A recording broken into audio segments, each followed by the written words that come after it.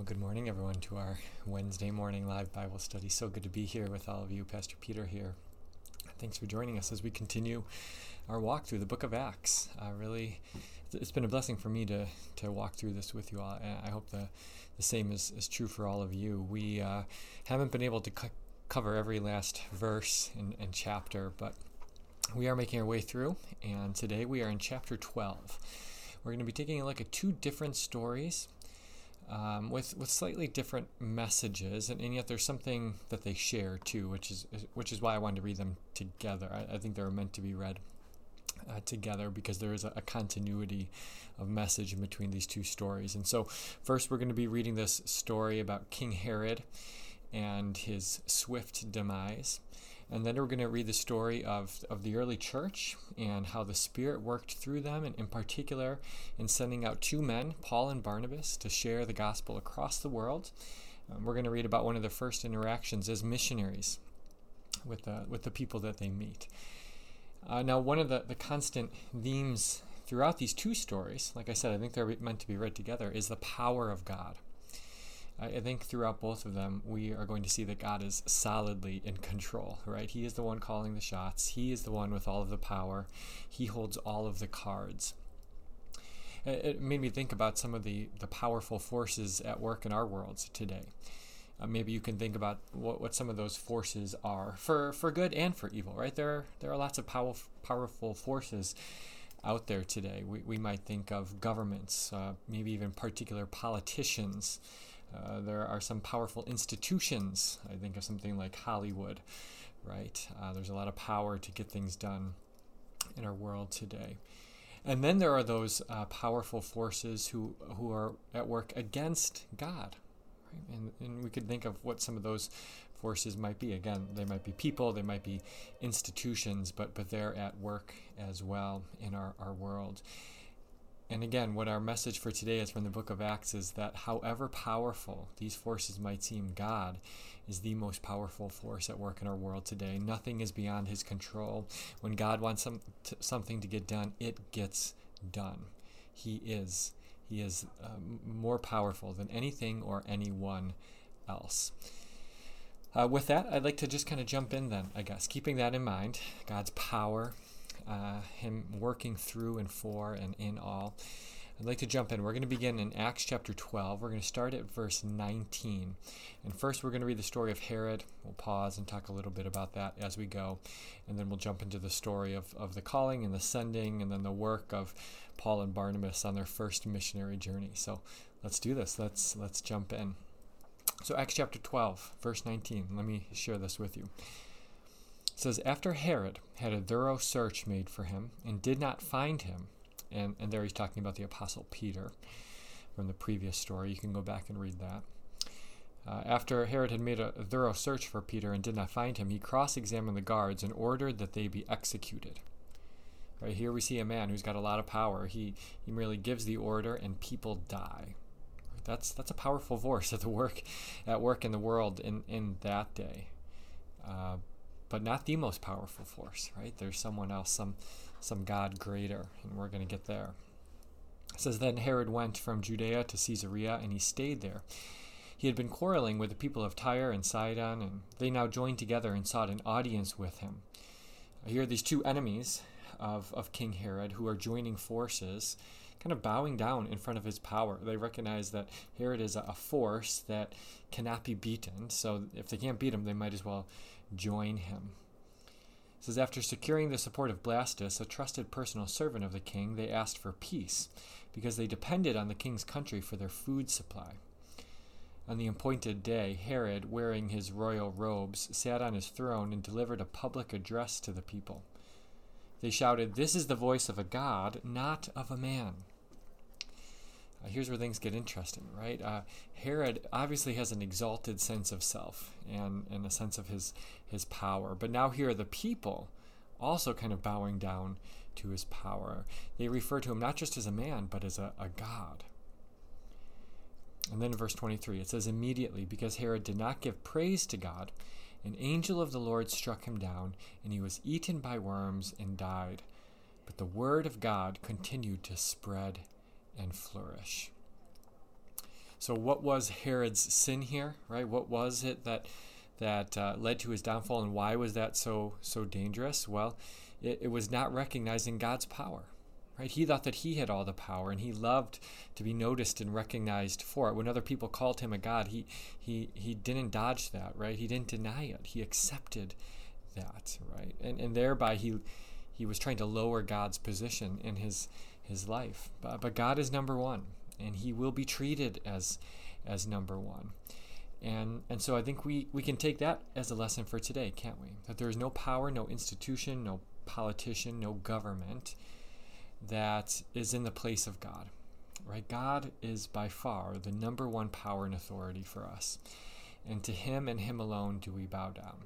Now, we recognize, as God calls us to do, to show honor and respect to our governments and authorities and institutions that are over us, but we never give them the faith that only God deserves.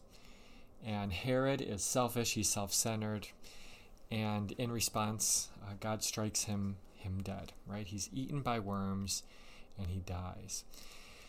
Here's where I love the last line of what we just read. It says, but the word of God continued to spread and flourish, right? Because God cannot be stopped. That's how powerful he is. Nothing will get in the way of his plan, not Herod and not anyone else. I mean, that whole ending of the story just highlights God's power. Right? Here's this one who had all the earthly power in the world, and for God that's nothing. Right? With just a word, he's gone, and God's word continues to go out and flourish. And so there's a couple characteristics that we begin to see of God, even in the short story that we've read so far, and that is both his justice and his mercy. Right? God's justice is clear. God punishes evil, and the sentence that Herod gets, it might seem harsh, right? It kind of does, right? He dies for his sin. But isn't justice what we all want, right? When we see terrible things happening, when we see evil in our midst, don't we want justice? Don't we want to see that punished and to see the innocent uplifted? And that's what's playing out for us today. I think a good example for us in our modern world is what many of us just kind of lived through and witnessed with the George Floyd trial. A terrible act of injustice, and there were calls for justice, right? People wanted those officers punished, and we all long for that anytime there's injustice in our world today, and we have a God of justice, right? He will not stand for evil or sin. That is punished. It receives its due. God is a God of justice, but he's also a God of mercy, right? He wants his word to continue to spread and flourish, his word of mercy, his word of love, his word of forgiveness. Despite the fact that none of us deserve it, he wants it to continue to go out. He wants more and more people to hear about what he's done for them and the grace and the mercy that he has for them, right? And so we see these dual characteristics of God, his justice and his mercy. They're not at odds with each other, right? They go hand in hand. God is both just and merciful. All right, that particular little story ends by saying, when Barnabas and Saul finished their mission, they returned from Jerusalem, taking with them John, also called Mark. At this point in the story of Acts, we see a switch from Jerusalem to Antioch. For a time, Jerusalem was the center of the early Christian church. It's where everything was happening. It's where the apostles were living and gathering, and most of the disciples lived. But over time, we see that change as the gospel goes out and spreads, as the church is persecuted in Jerusalem. Pretty soon, there's a new center to the faith, and that becomes Antioch, which we'll read about in just a minute here. But the point being, again, God is powerful. He's just. He's merciful. And the word is growing. Nothing can stop it. Not Herod, not anyone else. God is in control. We're going to see that being continued through the next story. So let's jump in. Chapter 13. Let me read a little. Verses 1 through 12 is where we'll end, but I'll pause along the way with some commentary too. It says, now in the church at Antioch, there were prophets and teachers. Barnabas, Simeon called Niger, Lucius of Cyrene, Manaen, who had been brought up with Herod the Tetrarch, and Saul. A couple things we learned just from that opening verse. First, we know that the church is growing. Right? We know that because there are these defined roles of prophets and teachers. There seems to be a development within the church as it grows and there's more people, right?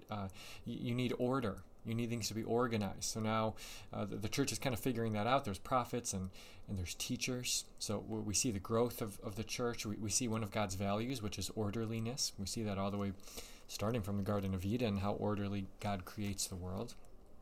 But then I think something even more interesting to me, and that is the multi-ethnic nature to the church. So you have Barnabas, and then you have Simeon, called Niger. Niger is the Latin word for black.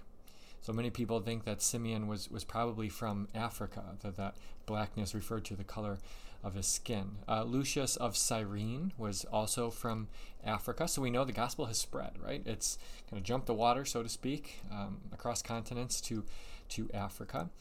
We also have Manaen, who we are told had been brought up with Herod the Tetrarch. So we have all different peoples. We have Jews in the church, ethnic Jews. We have Africans who were not most likely ethnic Jews. And we even have people working for the enemy in a sense, right? People from the people who had been brought up with Herod the Tetrarch, Manaen. So what a diverse group, right? And isn't that beautiful? That's what the church is meant to look like, a diverse group of people from all nations, all languages, a multi-ethnic people of God. We see here happening what God had always wanted, right? He had always wanted this multi-ethnic family. It's the promise that had been made to Abraham, that through Abraham and the family given to him, that all nations would be blessed. It's something that we see in Psalm 67, where we hear, "Let the peoples praise you, O God, let all the peoples praise you," right? God had always wanted not just for certain people with certain blood speaking a certain language to come to be a part of his family, but we know that Jesus came to die for the sins of the world. And that had been God's heart from the very beginning, and we see it really pouring out now, flowing out, and becoming a reality in the lives of the early church. This is a multi-ethnic family from multiple continents now, probably speaking multiple languages, from all stratospheres of society, right? You even have people who had grown up with earthly kings, all a part of that family. And yet for all of their differences, what they had in common was Jesus, right? And they were united in him. All of their differences, in one sense, they weren't insignificant because they each added something, right, and brought something to the table, but the differences weren't meant to divide them, right? Because they had Christ at their heart. What a beautiful picture of the church, and it's a picture that continues to be the case today, right? The Christians continue to gather in places across the world, and it's a wonderful thing. It's what God wants. Verse 2, it says, "While they were worshiping the Lord and fasting, the Holy Spirit said, 'Set apart for me Barnabas and Saul for the work to which I have called them.'" They were worshiping the Lord and fasting. That's interesting, right? It's important, right? It shows the total devotion of these early Christians to the Lord, right? Worshiping is an act of devotion and commitment. It's not something to do half-heartedly, and fasting is too. If you've ever fasted, you know that that's a sign of commitment, right? You can't really fast half-heartedly. If you fast half-heartedly, you're not really fasting, right? If you're taking snacks along with the way, that's not a fast. If you're fasting, that to me, that shows a commitment. If you've done that, you know it's not easy, it can be painful. And yet the Lord's people, these two acts, worship and fasting, it's what defined them in many ways, right? These two acts. That's not to say that they didn't do other things as a church. They may have had potlucks. They might have had game nights. They might have thrown block parties like our church likes to do. But those weren't the marks of the church, right? That's not what made them the church, right? The two defining activities here, and there's going to be one more added later, and that's prayer. But prayer, worshiping, and fasting, that's what made them who they were. And it showed their commitment and their devotion to the Lord. And I think in that way they set a beautiful example for us. I think the truth is sometimes we can kind of approach our faith half-heartedly.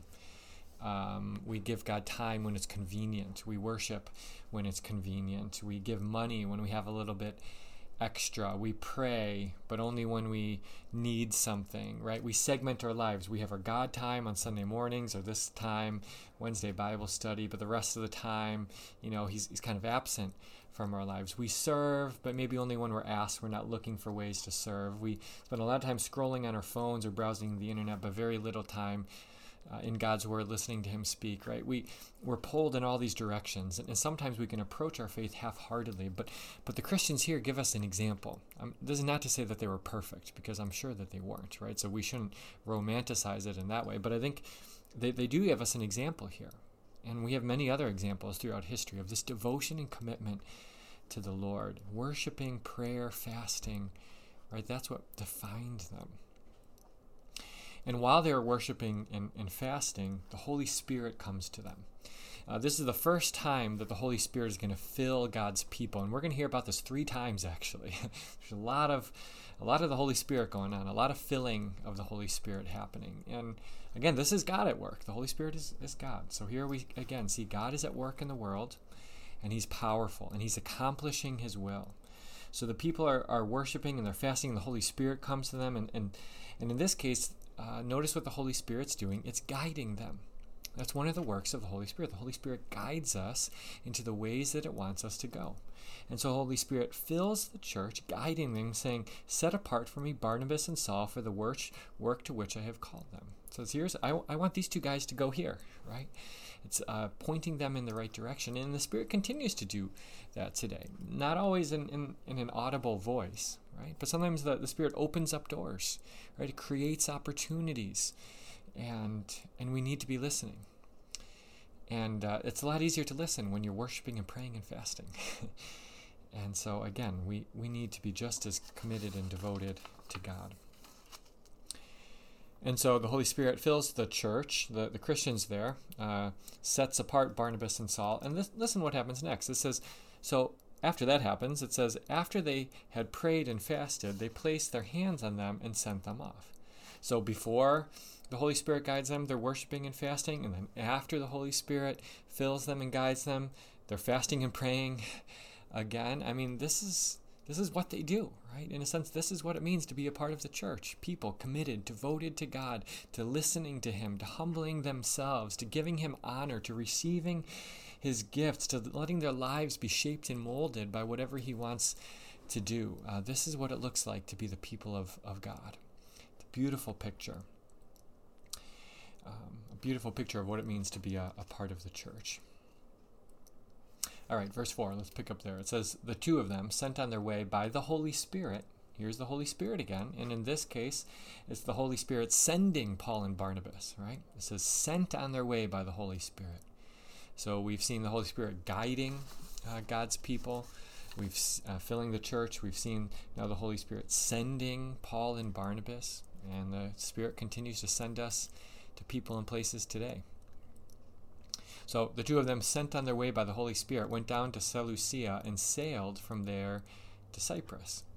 When they arrived at Salamis, they proclaimed the word of God in the Jewish synagogues. John was with them as their helper. That's important, where they start, right? The Jewish synagogues. Because there's a major theme in the book of Acts that the word is spreading to new people, new places, right? It's going out to the Gentiles, which would have been mind-blowing to the Jews, but it was what God always wanted. But at the same time, as the word of God and its promises and God's gifts are reaching new people, God hasn't forgotten about the old people, the covenant people, right? The Jewish people. And so Paul and Barnabas, they first go to the Jewish synagogues because God wants all people to know of his love, but he's also faithful to his children, to his people, to the ones that he had made the promise to, the children of Abraham so long ago. God hasn't given up on them. He's going to keep their promise, right? He doesn't walk away from those he loves. And so, the word continues to go both to Jew and to Gentile. Verse 6 says, they traveled through the whole island until they came to Paphos. There they met a Jewish sorcerer and false prophet named Bar-Jesus. All right, 2 interesting things here. This guy's name, this Jewish sorcerer and false prophet, his name is Bar-Jesus. So Jesus you obviously recognize. The word Bar there actually means son of. So this guy's name was son of Jesus. We see that this guy is kind of an exact opposite of Jesus. Right? This son of Jesus is about as different from Jesus as you can get. Jesus is one who speaks the truth and points the way to the Father. And this Bar-Jesus, he's a liar, and a deceiver, and he's pointing people away from God. This Bar Jesus is about as bad of a guy as you can be, right? I say that for a couple of reasons. First, he's a Jew. So he should have known God. He should have known of God's promises. He should have known better. But he's also a magician. And these things shouldn't really go together, right? Jews and magicians, magic and sorcery.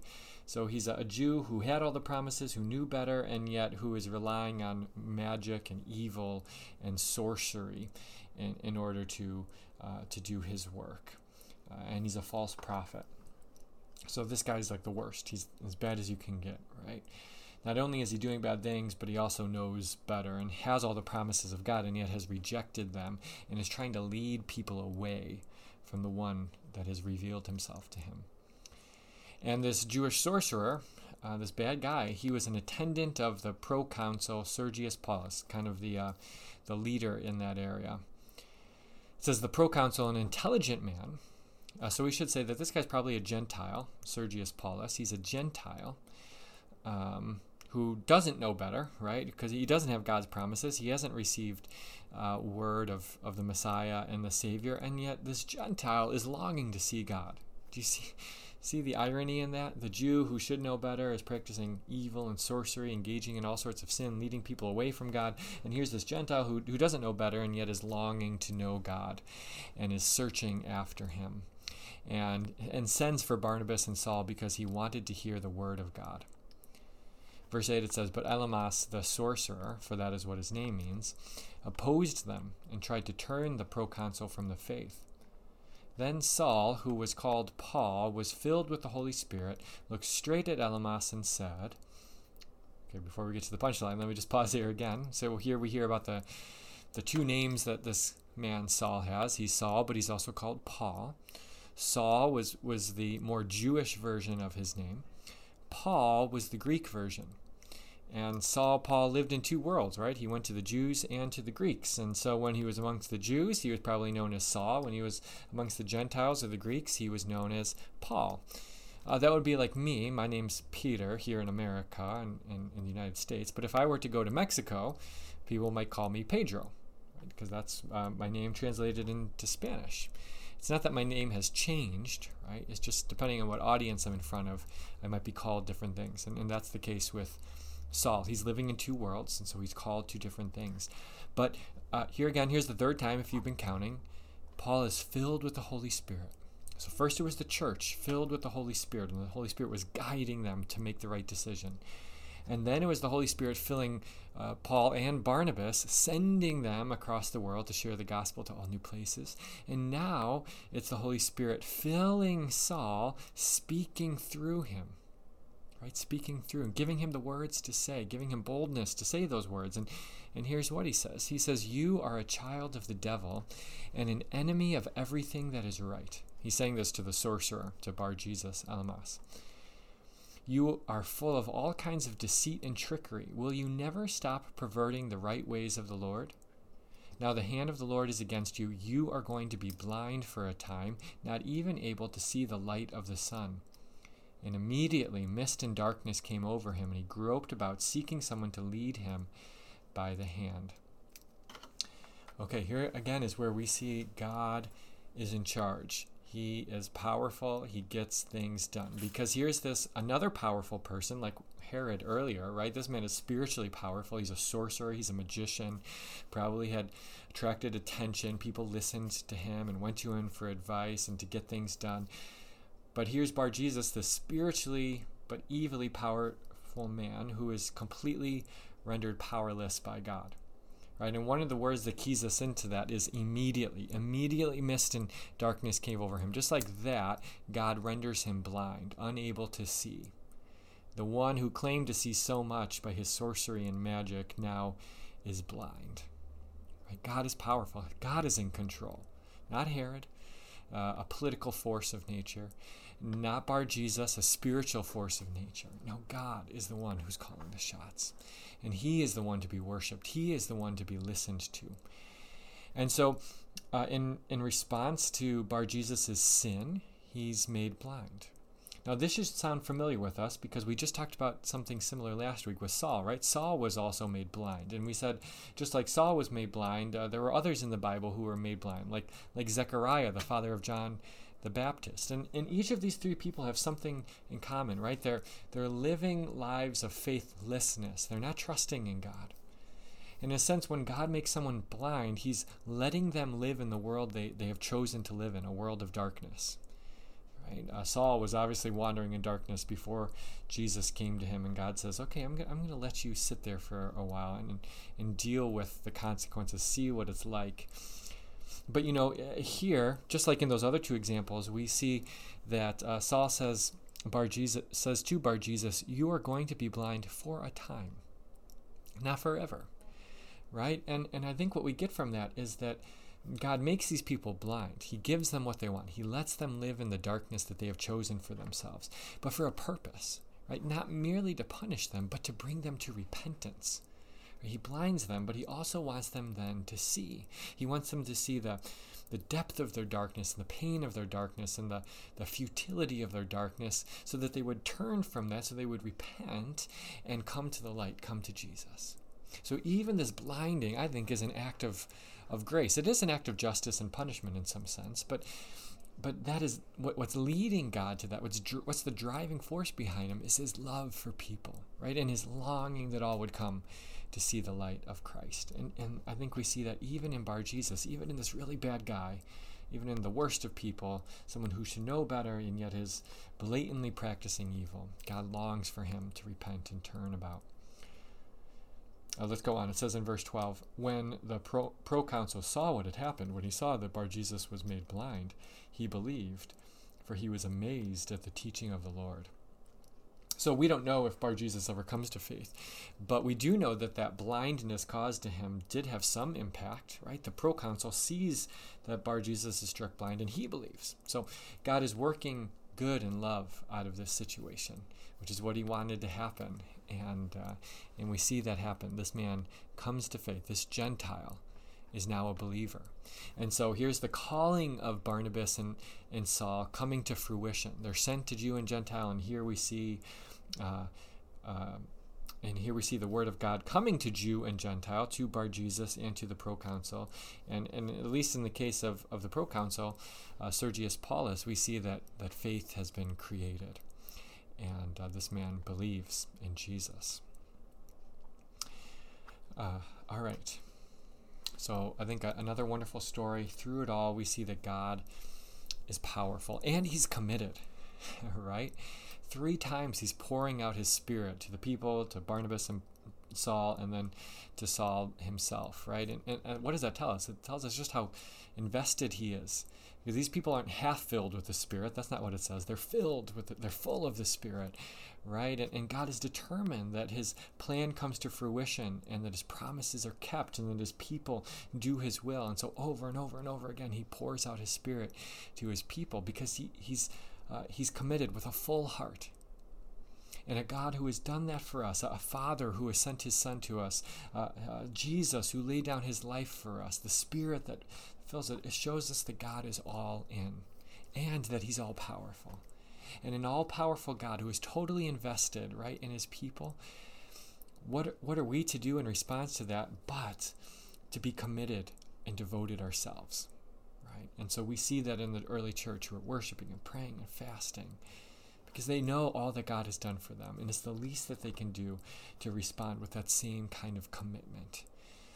And they show that commitment, a full-hearted commitment, not to earn God's love or a place in his family, right? That's already theirs. But it's just that when someone is so devoted and committed to you, you are motivated to respond likewise. And we see that happening. And I think that's a lesson for us to learn.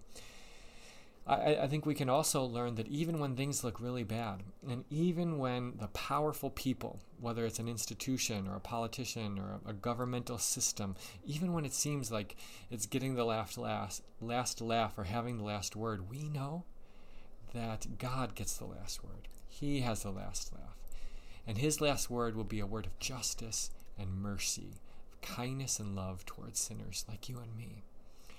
And so there are times when everything's going to look like it's falling apart. There'll be times, like with Saul and Barnabas, that we're sent out into the world and we're going to meet opposition, like Bar Jesus, like sorcerers, all sorts of evil. And it'll be different for us in our time and in each of our situations. And we'll feel like maybe we're doing something wrong, right? And we're going to wonder if we're saying the right words. But that's when we rely on the Spirit of Jesus working in us and through us and for us. And that's when we remember it's not up to me, it's up to God. And He is powerful, and He will get what He wants to be done. The final lesson I think we learn is that there is this conflict in our world between good and evil, between the ways of God and the ways of Satan. But we know who wins. And in this world, it often looks like Satan is winning. It looks like he's gotten the upper hand, but we as Christians know that's not true. Our God is a God of victory and life. He is a God who has conquered our enemies. That's all ours today. We don't have to wait for it. It's ours right now. And so because we know how the story ends, our lives look different. We live lives of confidence and boldness, like we see in Saul, just speaking so boldly against Bar Jesus. And we can do the same because we know that mercy and kindness and love wins. Well, dear friends, thank you for joining us today.